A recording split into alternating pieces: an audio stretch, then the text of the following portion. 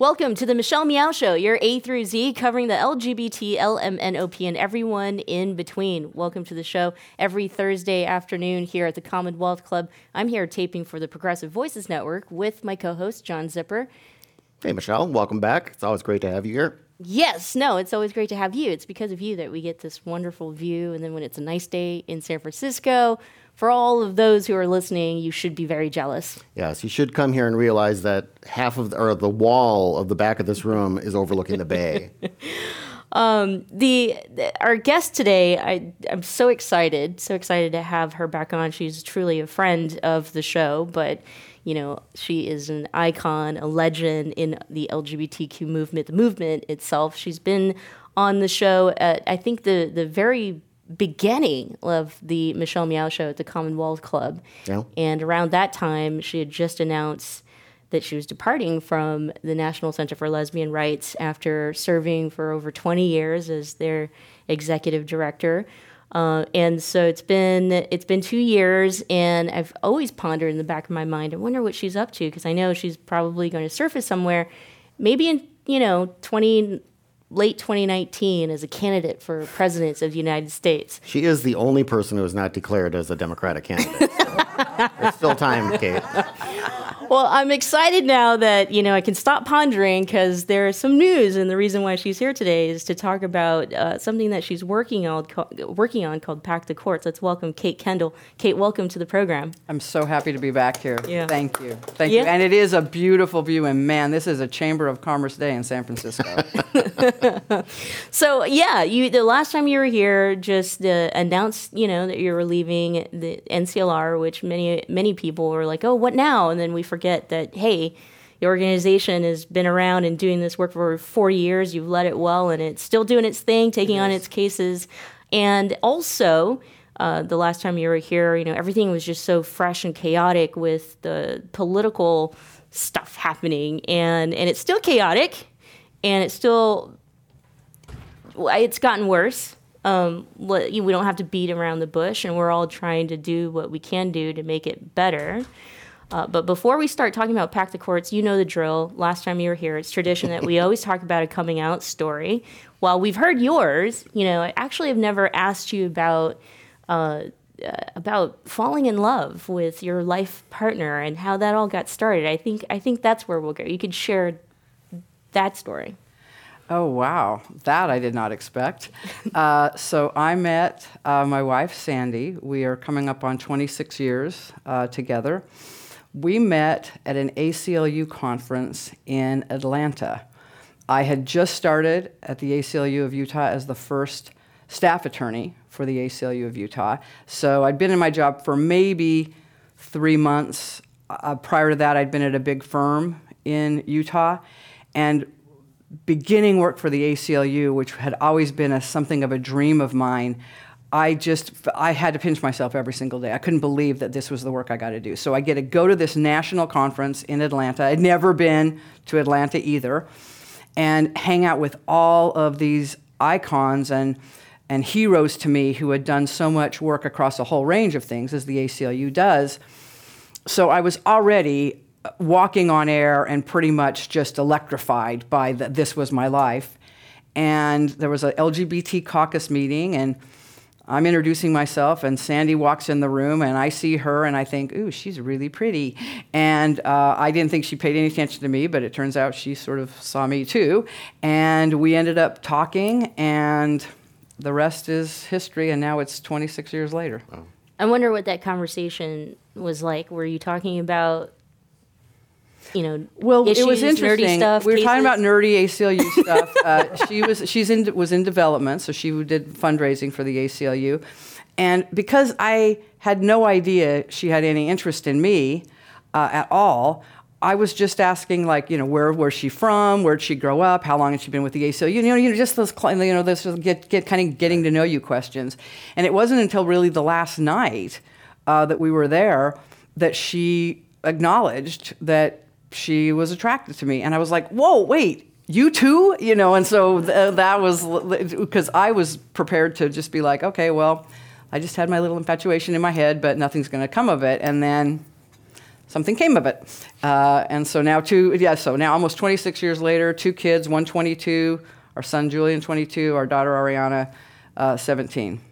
So you lived in Utah at the time. Where did she live? She lived here in San Francisco. So she for 20. distance? We did a long distance for a year and a half, and I knew that she really, really loved me when she told me that she would be willing to move to Utah and live in Utah for a period of time. And as a Black lesbian, I thought, okay, well, you really do like me then, because if you're willing to live in Utah. But I wasn't going to test our relationship in that way. I said, no. Let me be the one to make the sacrifice and move to San Francisco. And, I love Utah. I have lots of family there. I'm going to be back there next week to see my grandkids. But, boy, did I make the right choice. Yeah, and San Francisco is lucky to have you.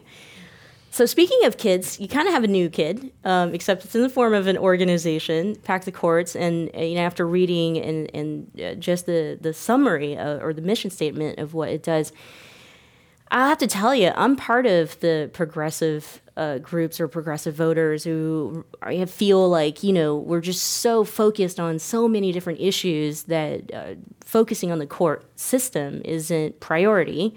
And then when you have something like the Brett Kavanaugh appointment happen from a president, and you see that whole thing happen in modern time, you start to wake up and you're asking yourself, like, how did this happen? But in doing a lot of reading, it's been happening. Let's start with talking about the organization, how it got started, how you got involved. Absolutely. So Pack the Courts is the name of the organization, and we actually just had a conversation this morning where, and I've had conversations with some of the folks who are here about maybe thinking about changing the name, because while technically we do want to expand the number of justices on the Supreme Court, that's commonly known as court packing, what we really seek is much broader than that.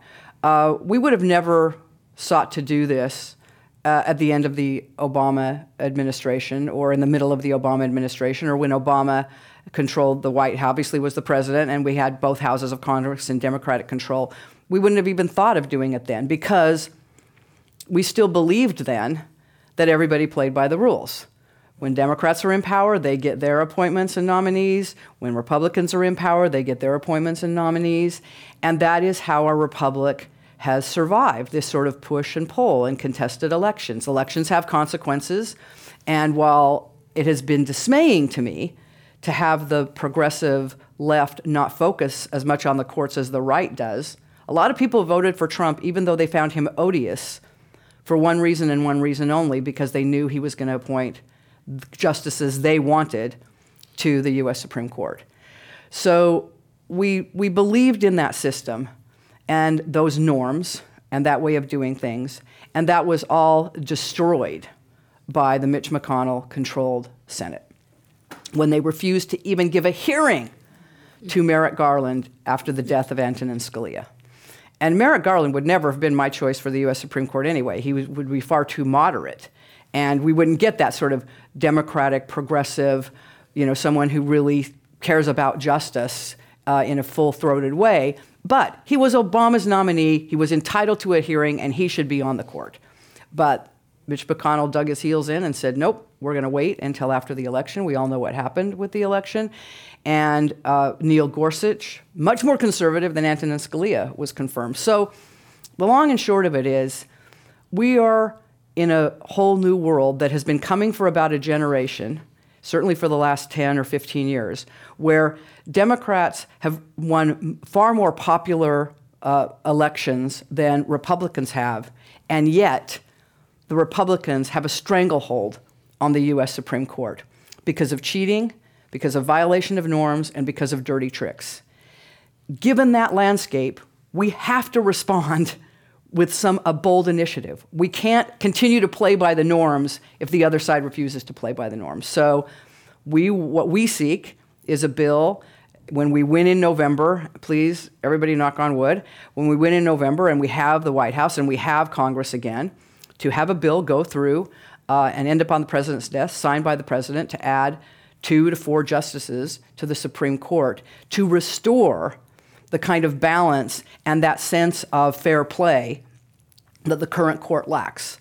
And that, in a nutshell, is what we seek. We know we have long odds here, but this is a moment where our very democracy is in peril, and we need to do something about it. Now, I know, I didn't know this until I read up on it, but I'm sure most people don't know that this U.S. Constitution doesn't, of course, say how many justices should be there, and that especially in the first, well, only in the first 100 years of the country, it did change. And it changed by Congress passing a law, and sometimes it was to punish a president and prevent them from, was it Andrew Jackson who was prevented from getting his merit garlands on the court?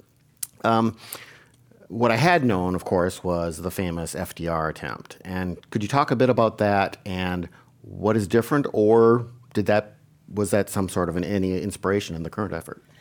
Well, this is why I think it's important for us to think about talking about what we're doing as restoring balance or restoring justice, because what FDR sought to do was truly packing the courts. He wanted justices who would do his bidding on New Deal legislation. That is true court packing, where your only purpose is we want ideological shills who will do my bidding. And so the way Roosevelt did it, and obviously brilliant, one of the greatest presidents of all time, no doubt about it, but the way he handled this was not very well done. He did a bill in the dark of night. He didn't tell anybody what he was planning. He dropped this legislation to add 6 justices to the court, took everybody by surprise, believed he had a mandate because he'd won overwhelmingly for a second term, and the attempt had huge resistance in Congress, as you might imagine, and so it failed. But it ended up not being necessary, because just the threat of expanding the court chastened 2 of the most conservative justices, and they voted in favor of the National Labor Relations Act and the Social Security Act, 2 pillars of the New Deal that we now in this country all take for granted and see as some of the most equity-producing legislation ever in the history of the country. So the New Deal was good for the country, and there were justices who, rather than see their power diluted, swung to support those pillars of Roosevelt's New Deal. What we're attempting to do is actually have the court reflect the popular will. People want to see something done about climate change. People want to see voting rights restored. People want to see an end to gerrymandering. But this court is, at least the court majority, are 5 Republican shills who care about the billionaire class and corporate interests, who want to eviscerate voting rights and want to create a stranglehold for the GOP to have on power that is illegitimate because it won't be reflected in the popular will. They know they're losing elections. They know they can't win a nationwide popular vote. But if they can consolidate power and assure that gerrymandering continues and voter suppression continues, they can continue to have the stranglehold on power. That is undemocratic. So democracy itself is being in the line of sight by the Republican GOP Senate, and we need to respond to say, no, that's not democracy. We really wanted to restore democracy, and the only way to do that is to dilute the effect of these 5 justices. You mentioned that this is a tall order. It's going to be challenging, but there is a strategy. Talk to us about that strategy. It actually is very exciting, and to engage, our Democratic presidential candidates in this way, I think is very intelligent.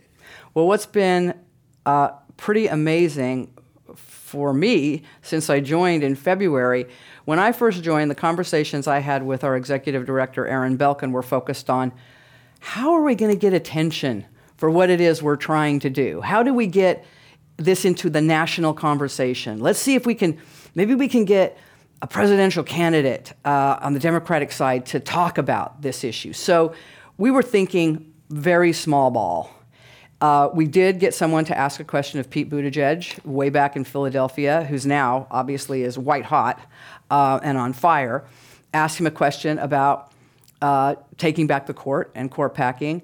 And he said, people kind of laughed, and he said, actually, we shouldn't laugh. We should take seriously doing something about court reform.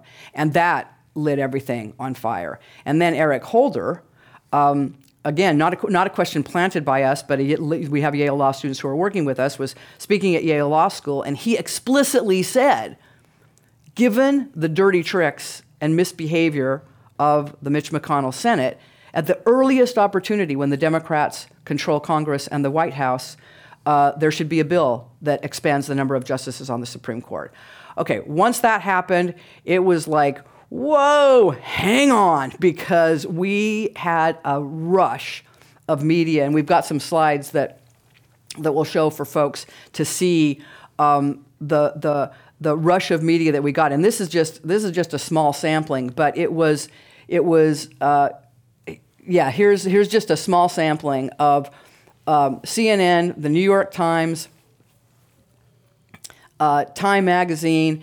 It was one of these situations that I could only compare to when Newsom started issuing marriage licenses to same-sex couples in 2004. NCLR was right in the middle of that. And you had probably 60 satellite trucks ringing City Hall, beaming the coverage of what was going on. This is what this felt like. We had probably 10 to 12 stories every day coming out about court packing, moving mainstream, this being a talking point. And we've clearly hit a vein where people want to see a response. So we've had tons of media coverage, probably $3 or $4 million in earned media coverage. We've had 7 now candidates running for the Democratic nomination have expressed support for some sort of judicial reform. And that's all we need. We need a conversation for what are we going to do about a court that is lost to us, and how do we take back the court? How do we restore justice? So it has taken off in a way I couldn't have imagined. We have some opposition too. We've seen some opposition. I don't know if we've got slides for that, but my favorite day was when Donald Trump Jr. Tweeted against court packing, and I was like, okay, this is awesome that Donald Trump Jr. and actually Trump himself. Maybe we don't have the opposition slides. Doesn't matter. Just here we go. So Donald Trump Jr., Mitch McConnell, Marco Rubio threatened to drop a bill freezing the court at 9 justices, and then Trump himself spoke to it and said, I can guarantee that's not going to happen for 6 years. I don't know what in the world he was talking about, why 6 years, and how that makes any sense. But when anytime you've got opposition from Mitch McConnell and Donald Trump Jr. and Marco Rubio and Donald Trump, you're doing something really, really well. So we take it as a point of pride that we have ignited beyond our wildest dreams a conversation and an appreciation for just how fragile our democracy is and how undermined it has been. It has been by Mitch McConnell and Republican leadership who allowed this to happen on their watch. And this conversation that's been started does go beyond the Supreme Court. It is talking about other levels of the courts. Talk a bit about that. What sort of changes are people looking at? Well, we feel like all the federal courts, it was a frustration of mine as a lawyer, really beginning with Clinton, where I started to pay attention to it, that Democratic presidents did not move swiftly to get nominees confirmed to the federal court in the same way Republican presidents did. Even when we controlled the Senate, it was just not a priority. And I found it so maddening that when you look at the number of judges appointed to the lower federal bench, especially in the early months of a president's term, the Republicans always outpace the Democratic presidents. And Trump Trump doesn't even know about what he's doing, but Mitch McConnell is the architect of this, making sure that right now they are doing everything possible. They are literally packing the court, and they are packing it with Federalist Society, which is a very, very extreme right-wing organization. Federalist Society approved judges, some of whom are manifestly unqualified for the bench. You think Kavanaugh is unqualified to be a U.S. Supreme Court justice, which most people think, even people who are on the conservative side of the ledger. We now have judges who've been confirmed to the federal bench, who have very, very thin resumes, no record of how they're going to perform, and it just demeans the quality of judges on the federal bench. So what we would want to do when we have power and when we control the Senate and have the ability to do this is fill whatever vacancies are left. And hopefully, Mitch McConnell is moving very quickly to fill. There's probably 170 or so vacancies. They've already filled 40 or 50, and his intention is to try to fill them all. But we have to take, when I say we, and I don't mean this to be so partisan, but it's partisan because of where the GOP sits right now, ideologically. So when Democrats control these branches of government again, we have to take what's happened to the courts more seriously, and we have to understand that the courts are going to survive, and those judges are going to be in those lifetime appointments long after the occupant of the White House leaves, and we have to create some urgency around that. I don't mean to hog the questions, but just to follow on. In the first 2 years of Donald Trump's presidency, of course, he had both houses of Congress. Turnabout is fair play, as they say. I mean, is that situation in the future, that could happen again, or is the thinking somehow addressing some way to retain a balance going forward? I guess Buttigieg has talked about, 5 Republican appointed Supreme Court justices, 5 Democrat appointed justices, and then those justices would select 5 others together unanimously, which not likely to happen. But I mean, what's your thought about what would come next? I mean, they're not going to take it sitting down. That is probably the second most often raised question or objection to what we're proposing, is that, well, you're just ensuring mutually assured destruction and the downward spiral, and there'll be retaliation as soon as Republicans control all 3 branches of government again. And my response is, if we move this quickly when we have a chance, and we restore voting rights, and we end gerrymandering, the Brennan Center, named after Justice William Brennan, who was one of a more on the liberal side of the ledger, but a very, very well-respected jurist, more sort of moderate to liberal. The Brennan Center, named after him, estimates that if we just restore voting protections that were stripped by this court, that would add 50 million voters to the polls. The Republicans already aren't winning popular elections nationally. If we restore 50 million voters to the polls, many of those folks of color who understand which of the 2 parties most cares about issues impacting these communities and economic disparities and all of that, it'll be even farther out of reach. So that's one response. And the second response, and this is just sort of my nature a little bit, it's a little bit like when Newsom began issuing marriage licenses to same-sex couples. When he first approached me about that, his chief of staff called to tell me that, it was a Friday, called to tell me that on Monday, the mayor was going to begin issuing marriage licenses to same-sex couples. My first response was, oh, no. Thank you very much, but no, that's a really bad idea. That will be a huge backlash. He really shouldn't do that. I really appreciate his sentiments, but it shouldn't happen. And Steve Cava, who was this Boston guy, and kind of an enforcer as Newsom's chief of staff, listened to me politely, and he said, well, Kate, I hear you, but let me just tell you, on Monday, the mayor is going to begin issuing marriage licenses to same-sex couples. So by Sunday, I talked to my team, we talked to our colleagues at GLAAD, because they just won marriage at their state Supreme Court, and by Sunday, I had done a total 180. And I remember actually pulling up, I was in front of my house talking to my legal director, Shannon, and he was like, you know what, let's just do this. Let's just do this. Let's get behind him and provide whatever he needs. And I remember hanging up the phone thinking, all right, game on. Let's see what happens. And so I have a little bit of that feeling here, which is if we don't do something, people's lives are going to be destroyed by this court. Roe will be gone, and poor women will not be able to access reproductive health services generally, let alone access abortions. Ending mass incarceration, forget it. Ending the disparity, the tremendous wealth disparity between the rich and the poor, and seeing that gap get wider, that's what's going to happen.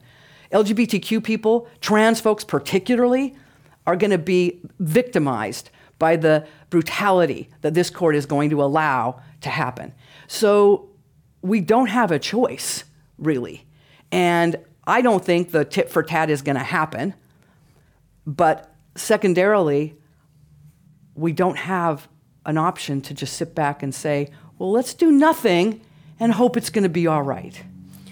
I think there's momentum, though. If we could stay on even, restoring voting rights, you have candidates like Stacey Abrams, who ran for governor, and her entire campaign focused on the, unjust systems that had taken place and had robbed the right equal way of getting votes in. And you really start to see citizens, people. We go back to where our priorities as progressive voters really care about this and really want to see some changes. So I think even just looking at the slides and getting the media attention that you have so far, coupled with candidates or voices like Stacey Abrams, we can go somewhere with that, even if their response in return is, these progressive leaders, the Democrats, there's some kind of witch hunt. They've got some, they're trying to bring us down. This is unfair, because that's kind of been their narrative, the people on the far right. How do you, let's just say they don't do the tit for tat, but they go there, that, this is a direct attack on our freedom, on our government. They're really good at doing that. And I have full faith that Kate Kendall is going to stand up on a hill somewhere and be like, I got this. I'd love to ask just about that, and if you're prepared to respond to their dirty ways. I made the decision when I first started my career at NCLR as legal director. I would debate all comers. I'd be on any show. I'd be on any radio show, and I remember, probably the most infamous one was debating Jerry Falwell on Crossfire. Reverend Jerry Falwell, we all know the damage that he did and the toxicity that he spewed against LGBTQ people. And it was very early. I think I was maybe interim executive director. I'd been at NCLR for just a couple of years. I hadn't done a lot. I'd done a ton of media at the ACLU, but I hadn't done like national news shows. And I remember, and so that was sort of the pinnacle of that. But I accepted it all the time because I felt like it was important for my voice and the voice representing my community, and I was in the position I was to put that out there. In the later years, especially as we started seeing a huge culture shift when it comes to the lives of LGBTQ people, I got tired of debating my humanity and the humanity of LGBTQ people. It started to really I felt like it just took a toll on me. I felt like I lost 10 minutes of my life every time I did it. That it was just, and because I actually felt like things were shifting and it didn't matter so much. And so I would just say, if somebody was on the other side, like on the other side for balance, it's like, no, there is no other side to that LGBTQ people should exist and be treated with respect under the law. So I sort of feel that way a little bit about this effort here. I'm happy to engage anyone about what it is we're trying to do, how dangerous the court's become, how thoroughly in the back pocket of special interests, and that when I say special interests, I mean corporate interests, this court is. I'm happy to have those conversations. But if what somebody wants to say is, I like these 5 justices just who they are, my agenda is their agenda, I want them to promote the agenda I want, I'm not going to change their mind. I'm not going to change their mind. And so it's less about engaging the hardcore supporters of Trump or these 5 justices who think Kavanaugh and Gorsuch are the best thing since sliced bread. And it's more about what I feel like our biggest challenge is educating just your average voter about how important the courts are to their daily lives and the decisions that are going to be coming down around corporate influence and the influence of dark money.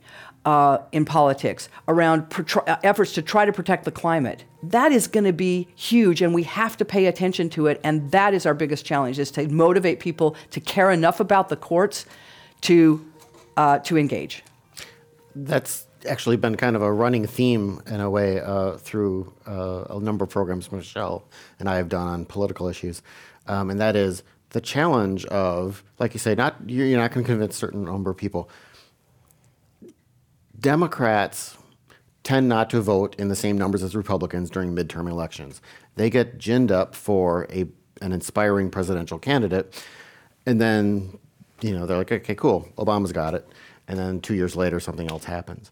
But also, it does seem that, and what I'm getting around to is kind of how do you communicate this to Democrats who do need to learn about the courts, how they work, what they affect, and not just when it suddenly starts affecting them directly, but about all of that civics class stuff of, yes, if you vote your party in on the local level, and then that person goes to the state level, and then that person goes to the national level, you've got a bench. You've got because when you weren't doing that, we lost hundreds, we Democrats, I should say. The Commonwealth Club is nonpartisan. This is purely my view. But Democrats lost hundreds of legislative seats across the country and have started to creep back to get some of them. So that seems to be a big challenge of communicating almost a worldview shift in Democrats or progressives' minds. Yeah, one word, Kavanaugh. Kavanaugh's confirmation hearing ignited a whole new generation of progressive, democratic, centrist, independents, women, to care about the court and to understand that issues that impacted particularly women were now in the hands of an individual wholly unqualified to sit on any bench, I would argue, let alone the U.S. Supreme Court. So we want to take that newfound attention and literacy for the court and translate it into, you're not going to be able to impeach Kavanaugh. You're not going to be able to impeach Kavanaugh. I don't believe it. Mm-hmm. I wish it were true, but it's not going to happen. But if you can nullify his vote, I'll take that. And so we want to, there is a new attention and literacy, and I think we're about to see a spate of decisions come down from this court over the course of now and the end of June that will make crystal clear just how dangerous this court is and how out of touch it is with issues of justice, fairness, equality, the struggles of average folks, and that will be another opportunity for us to get better saturation. Right now, we got a lot of attention from the top-line thinkers, from journalists, from the political class, but we need folks in the middle of the country who are Democratic-leaning or haven't made up their minds yet or are dismayed by what they've seen Trump doing, to be able to have as part of the things they're thinking about, oh yes, the Supreme Court. I remember hearing about the court and what the court's doing and how important the court is. So we just have to find those moments and be very, very opportunistic. Speaking of, presidential candidates and it being part of your strategy in packing the courts, I mean, can we talk about the candidates and maybe who you might be most jazzed about at this moment, this time? So I have, if you say William Weld, I will give you $1. The fact that Trump has opposition makes me really, really, really happy.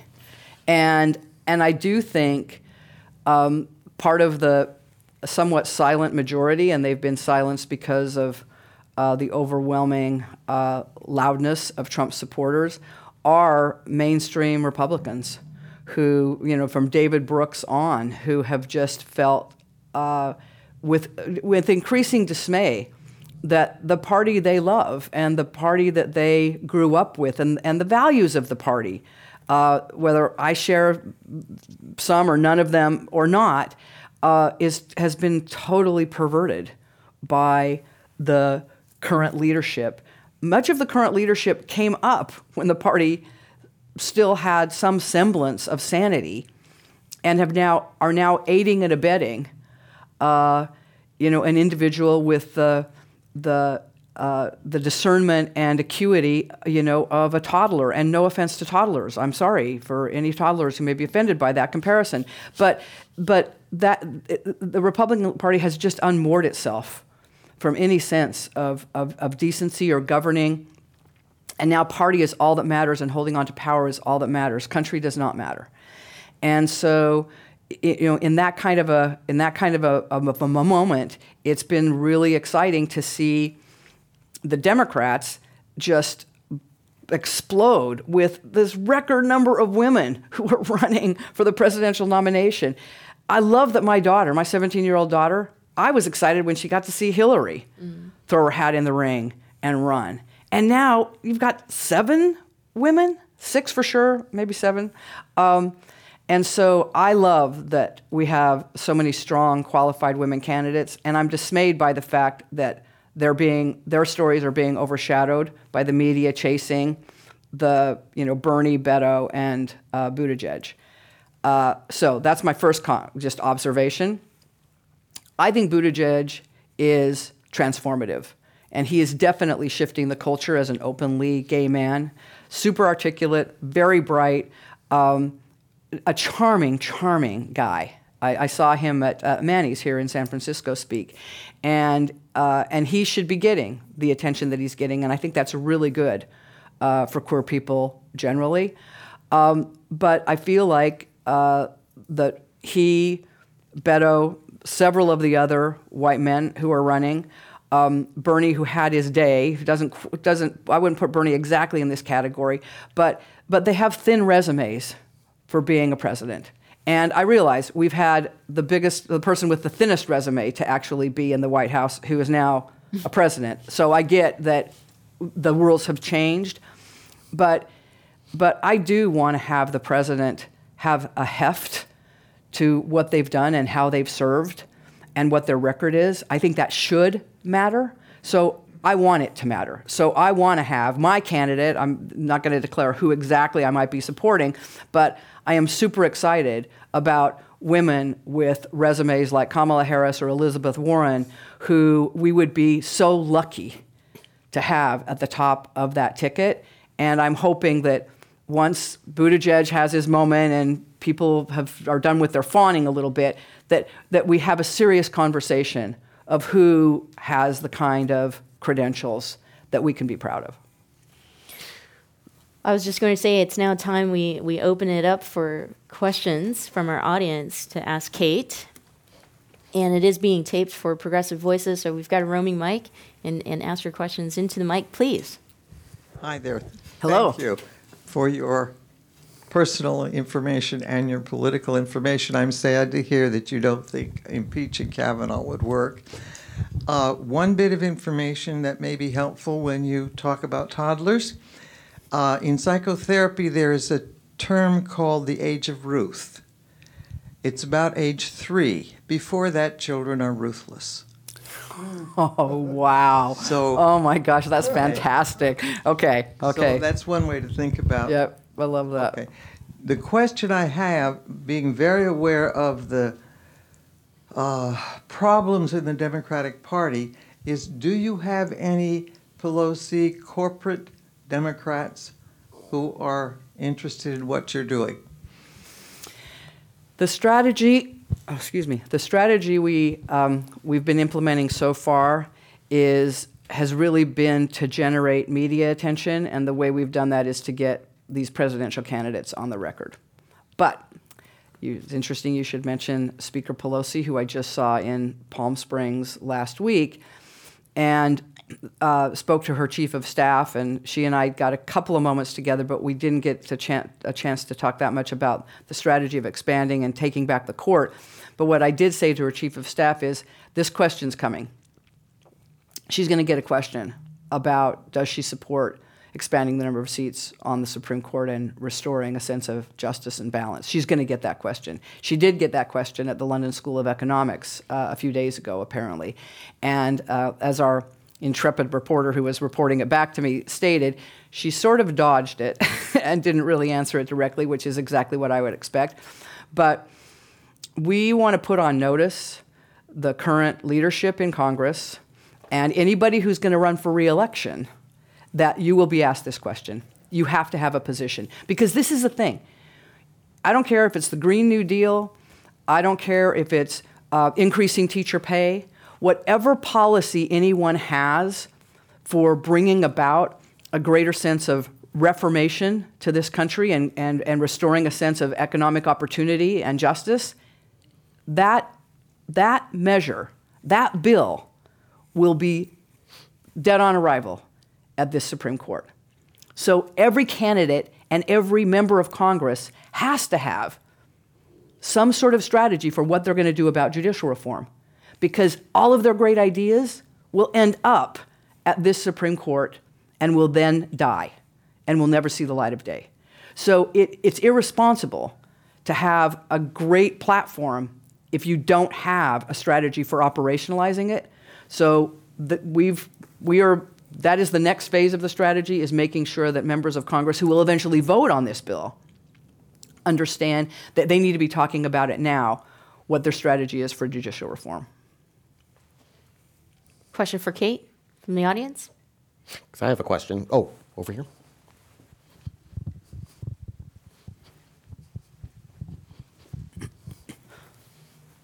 Oh, I'm sorry. I thought you were saying you did. I have a question. Talking about operation. Oh, there's one back there too. You do? Thank you. Hi, Kate. Thank you. Hey, how you doing? Thank you for being here.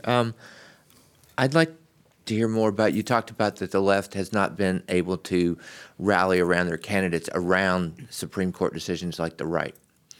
And what do you think this time we'll be able to do different? Because last election, it wasn't, that fear of the way the court would go was not enough to unify the Bernie Sanders voters with the Hillary Clinton voters. I think that was a big problem. So are you guys, I know it's not really your main focus, but are you prepared? Are you going to be working on that this time and be part of the voice that's going to make sure that we do, once we do have this big fight, when we come out with one candidate, are we going to be able to use that as something to motivate people to coalesce around one candidate? Yeah, that's a great question. Here's the thing that I feel like, I'm a part of the progressive left, so I'll accuse myself of it too. I think the left doesn't do a very good job of responding to threat. Threat does not motivate. Well, the threat has become real. We were threatened with, if Trump wins, he's going to get Supreme Court appointments. And people were like, but he's not going to win. And so that's just ended the conversation right there. When Trump got elected, I knew that it was going to be, I had no idea it was going to be quite the, can I say shit show on the radio? Absolutely. I didn't know it was going to be quite the dumpster fire it is, and so much carnage and harm to so many vulnerable populations. But I knew it was going to be bad. And I think, like everyone, what we've now seen is our very worst fears have been realized. So we're no longer talking theoretical. Oh, if this guy gets elected, then they're going to have terrible Supreme Court appointments. We're here. So I feel like that's the frame we have now. And what are we going to do to try to undo that damage? It is too late. It is too late. We should have woken up sooner, but we didn't. And here we are. So we have to deal with the reality as it is. And we can't engage in the magical thinking of, well, if we just had a Democratic president and we have Congress again, everything will be okay. The court won't matter that much.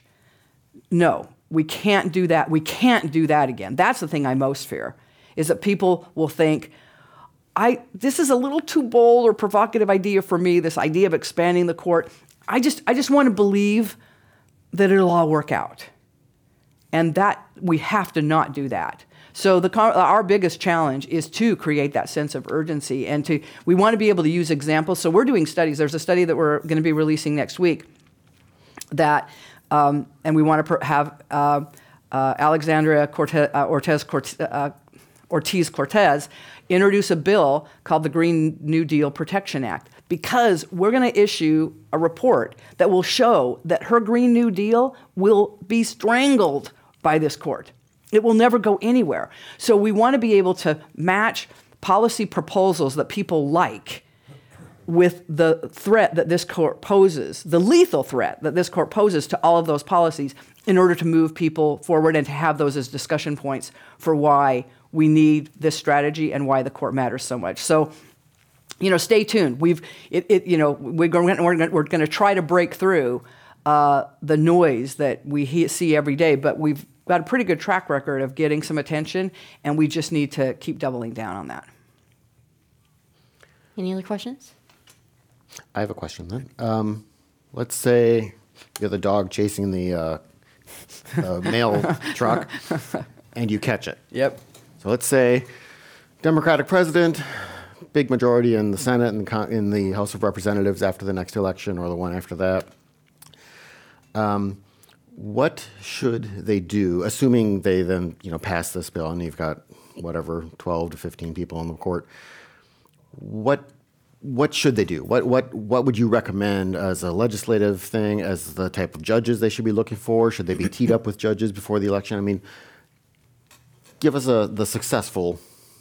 Yeah, well, I think what we want is we want judges from the federal bench who have a demonstrated record of clarity about the suffering of people in this country, and that government has a role in preventing that and in making people's lives safer and more humane, and being able to live with dignity. And the first few measures I would want to pass right away, of course they'll be challenged, and they'll end up at an expanded Supreme Court, would be restoring voting rights, bringing challenges to gerrymandered states, getting rid of Trump's military ban on transgender service. So we would go back and have a sane immigration policy where children are not torn out of their mother's arms and then left to in some place that we don't even know to be traumatized on a daily basis. We would do everything we possibly could as quickly as possible to undo as much of the damage that we could from this administration. And we would want judges, I don't care if they're appointed, this used to be the thing. It didn't matter if the judges were appointed by Republican or Democratic presidents. Generally, most justices were pretty centrist. Mm-hmm. And so we would look for justices who understood the Constitution as a living, breathing document, that times change. We want the Constitution to have that kind of malleability, but we do have bedrock constitutional principles that we care about. Corporations are not people, and we want to get dark money out of politics, and we want to restore the people's faith in their democracy, which is badly shaken by misdeeds that have been aided and abetted by this court. So I don't have anybody particular in mind, but it's less about an ideological purity to progressive values and an ideological reverence for the Constitution and principles of justice and dignity. Marriage equality, the case of it, and you being so much a part of the movement and seeing how the cases had shaped the public, society, it created this cultural shift. I mean, so it's just like a tectonic shift, if you will, and it all leading up within decades of work. I feel like if we really are talking about, changing the court system or court reform, and we really wanted people to understand how important this is, cases like marriage equality would have to be front and center and how it impacts people's lives, like for people to really understand and grasp how dangerous this current court really is. Do you have? I know you touched through some of those issues, but are there any cases that we could really be focusing on and talking about? Yeah, that's a great question. Part of the data, we have a big data and research piece of work that we do, because Aaron Belkin is a social scientist and political scientist by training and education, and he ran the Palm Center. He was the architect behind how we got rid of Don't Ask, Don't Tell. And he did it through data. Mm-hmm. He did it through data to show that gay and lesbian service members did not undermine unit cohesion. They were in no way a threat. And he tried to do the same thing. And of course, the data is rife around transgender service as well. But obviously, we're up against a court that's been stacked against us and an administration that just seeks to do harm to transgender people. So what we want to do, a little bit like I said about research on these particular issues, the next piece of work that we want to push out is how much damage this the conservatives on the court, have done to people of color in this country, and particularly black folks. And we want to elevate certain stories. Stories about, I think there was a recent story where the court refused to block the death penalty for an individual from being executed, where there's pretty substantial evidence about and doubt about this individual's guilt, and of course, African American man, and some jury tampering and some shenanigans that went on. Clearly this was a candidate for that sentence being commuted to life in prison without parole, and even that I feel like is a little bit iffy, but no, he was executed. And so we do want to elevate these stories. We want to humanize. We want to bring a closer connection between harm done to actual individuals and what the court does. And we want to bridge that gap, and we want to make it more real. So that you've hit on exactly a key tactic that we're going to be deploying, and we're going to do it around climate. We're going to do it around women and having the right to abortion. We're going to do it around students and access to safe schools. We're going to do it around gun violence. And so we do want to have some individual stories to tie to the issues so that it better bridges that gap, that enthusiasm gap, so that people understand, no, this court is really dangerous to actual human beings, not to theoretical issues. You mentioned... Can you add freedom of press for your data collection? Yeah, the freedom of the press point was made by one of the members in the audience. There is no doubt that that Trump uses the autocrat's playbook. And the first thing you do as a dictator is you undermine faith in the free press, and you undermine people's ability to discern fact from fiction, because facts don't matter and facts are malleable. So definitely paying attention to what's been happening to the media and the attacks on the media, and restoring media independence and free press would be a key piece of what we want to make sure that this court does. There's another gap out there, which is, we talked about messaging to voters. Conservatives for decades have been very effective at, you mentioned the Federalist Society, of grooming judges and lawyers, bringing judges to conferences and such like this, and pretty lavish money behind it because there's a lot of money involved. Liberals, I guess, do some of that, but frankly, nowhere near the same range. Is there any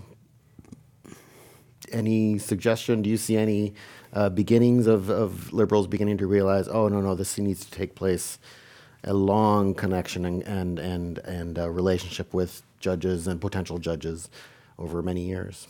That's such an important observation.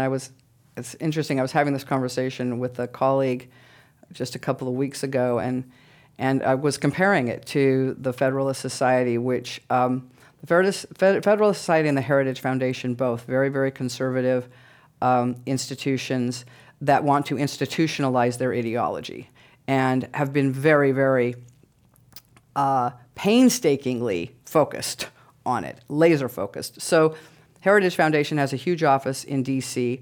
with a bunch of apartments in it, and they bring hundreds of interns come, they put them up, they live there, they steep them in a far-right ideology that prioritizes privatization and corporate interests, and Federalist Society, much the same. This grooming happens at a very early age, and I don't know why it is that we think, as progressives, I think we have so much faith that things will just work out, that people will come to the right place, and what I think we failed to appreciate, and the Federalist Society is a perfect example, is that if you create a vacuum, it will be filled.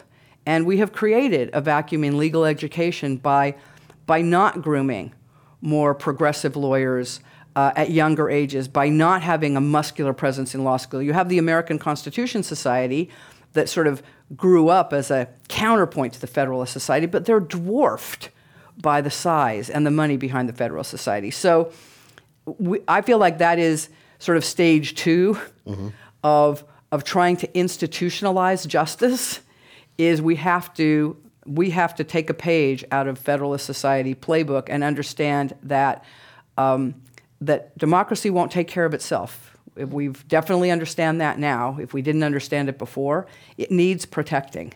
And the way you protect that is by having a whole range of foot soldiers who are willing and understand that country first, democracy first, the Constitution first, before party, before even other identities. And we need to begin paying more attention to that.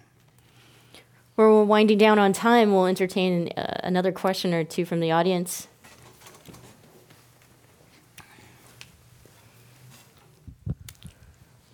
Thank you, Kate, for bringing forth all of these instances that are immediately important to the survival of our independent judiciary. Thank you, John.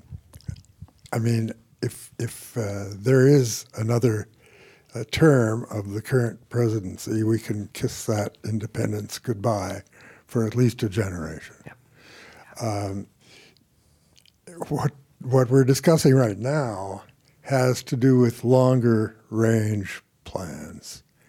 And longer range has to include restoring institutional instruction on governance and on civics. And how are we going to go about doing that?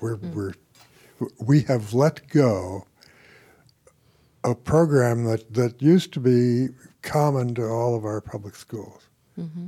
And now it's very hard to find anybody who has been through courses that leave them with an understanding of how the Constitution works, why it's special, what makes it a living, breathing document.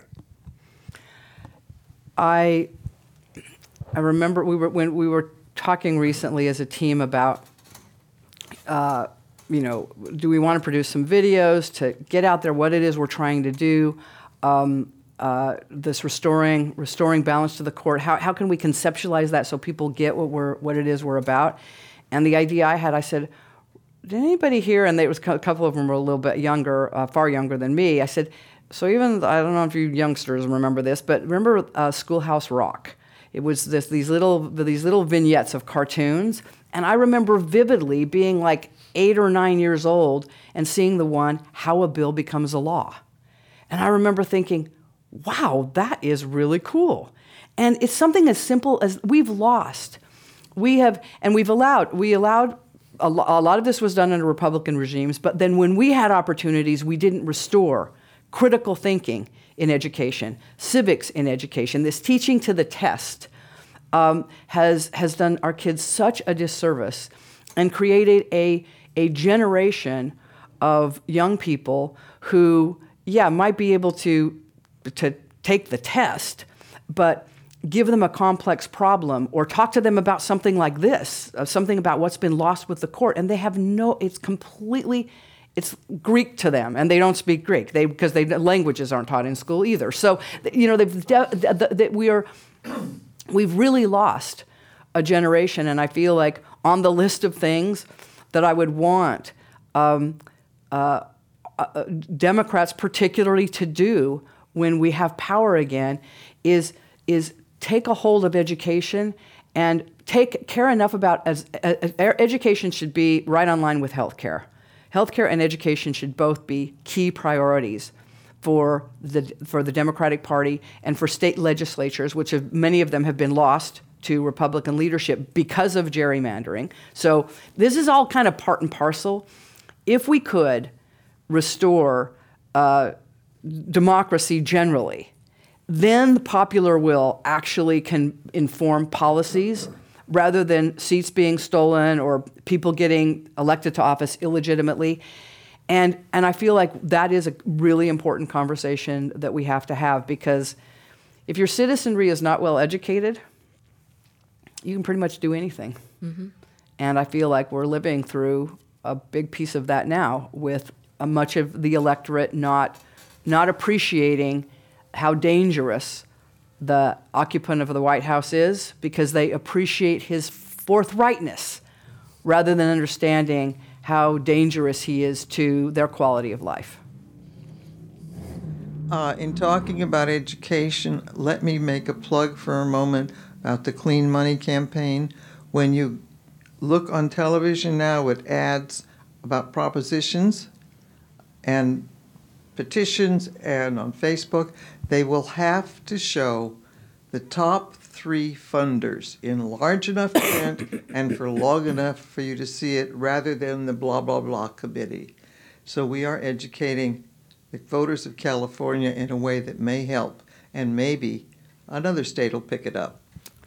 That's a perfect observation, and I just want to say we are lucky to live in California, especially with Newsom now the governor. He has already signaled a sort of boldness and courage that we always knew he possessed, but it's great to have him on a much bigger stage. And California has huge influence in this country, and if California can lead the way on something like this, on youth corrections reform, on ending mass incarceration, on being more humane around immigration issues, we could, and we need to do much better about education. Our education in this state is woefully inadequate and woefully misses the mark. But I'm hopeful for where California is headed, and I'm hoping it can be a harbinger on many other issues beyond even just getting the money cleaned up and having it be obvious who's giving to what. I think we have one more question. Yeah? Sure. I think we good. Okay. Okay. Okay, yeah, well, we've run out of time. The bell rang, and I usually get the last word, so I'll wrap it up very quickly, and you can answer it however you want. And that is, when you left NCLR, I mean, we got marriage equality. It's unconstitutional to discriminate against LGBTQ couples, and huge, right? And to walk away from that. So we know that you are a part of success in our movement. So to see you take this very seriously and to be excited about it, I can't help but think like we're on to something. This can actually really be a game changer for us, and it's going to impact the future, and it's going to go down in our history books. You're already in our history books, but then, many more volumes of history books after of the work that you've already done. So you're ready for this. When I left NCLR, I didn't know what I was going to do next, but I knew whatever I did, I wanted it to be something of consequence, because that's just the gear I run in. I want to feel like I'm making an impact. If I have half the success with this effort that I had at NCLR, our country's going to be in a much better place, and I'm excited about that prospect.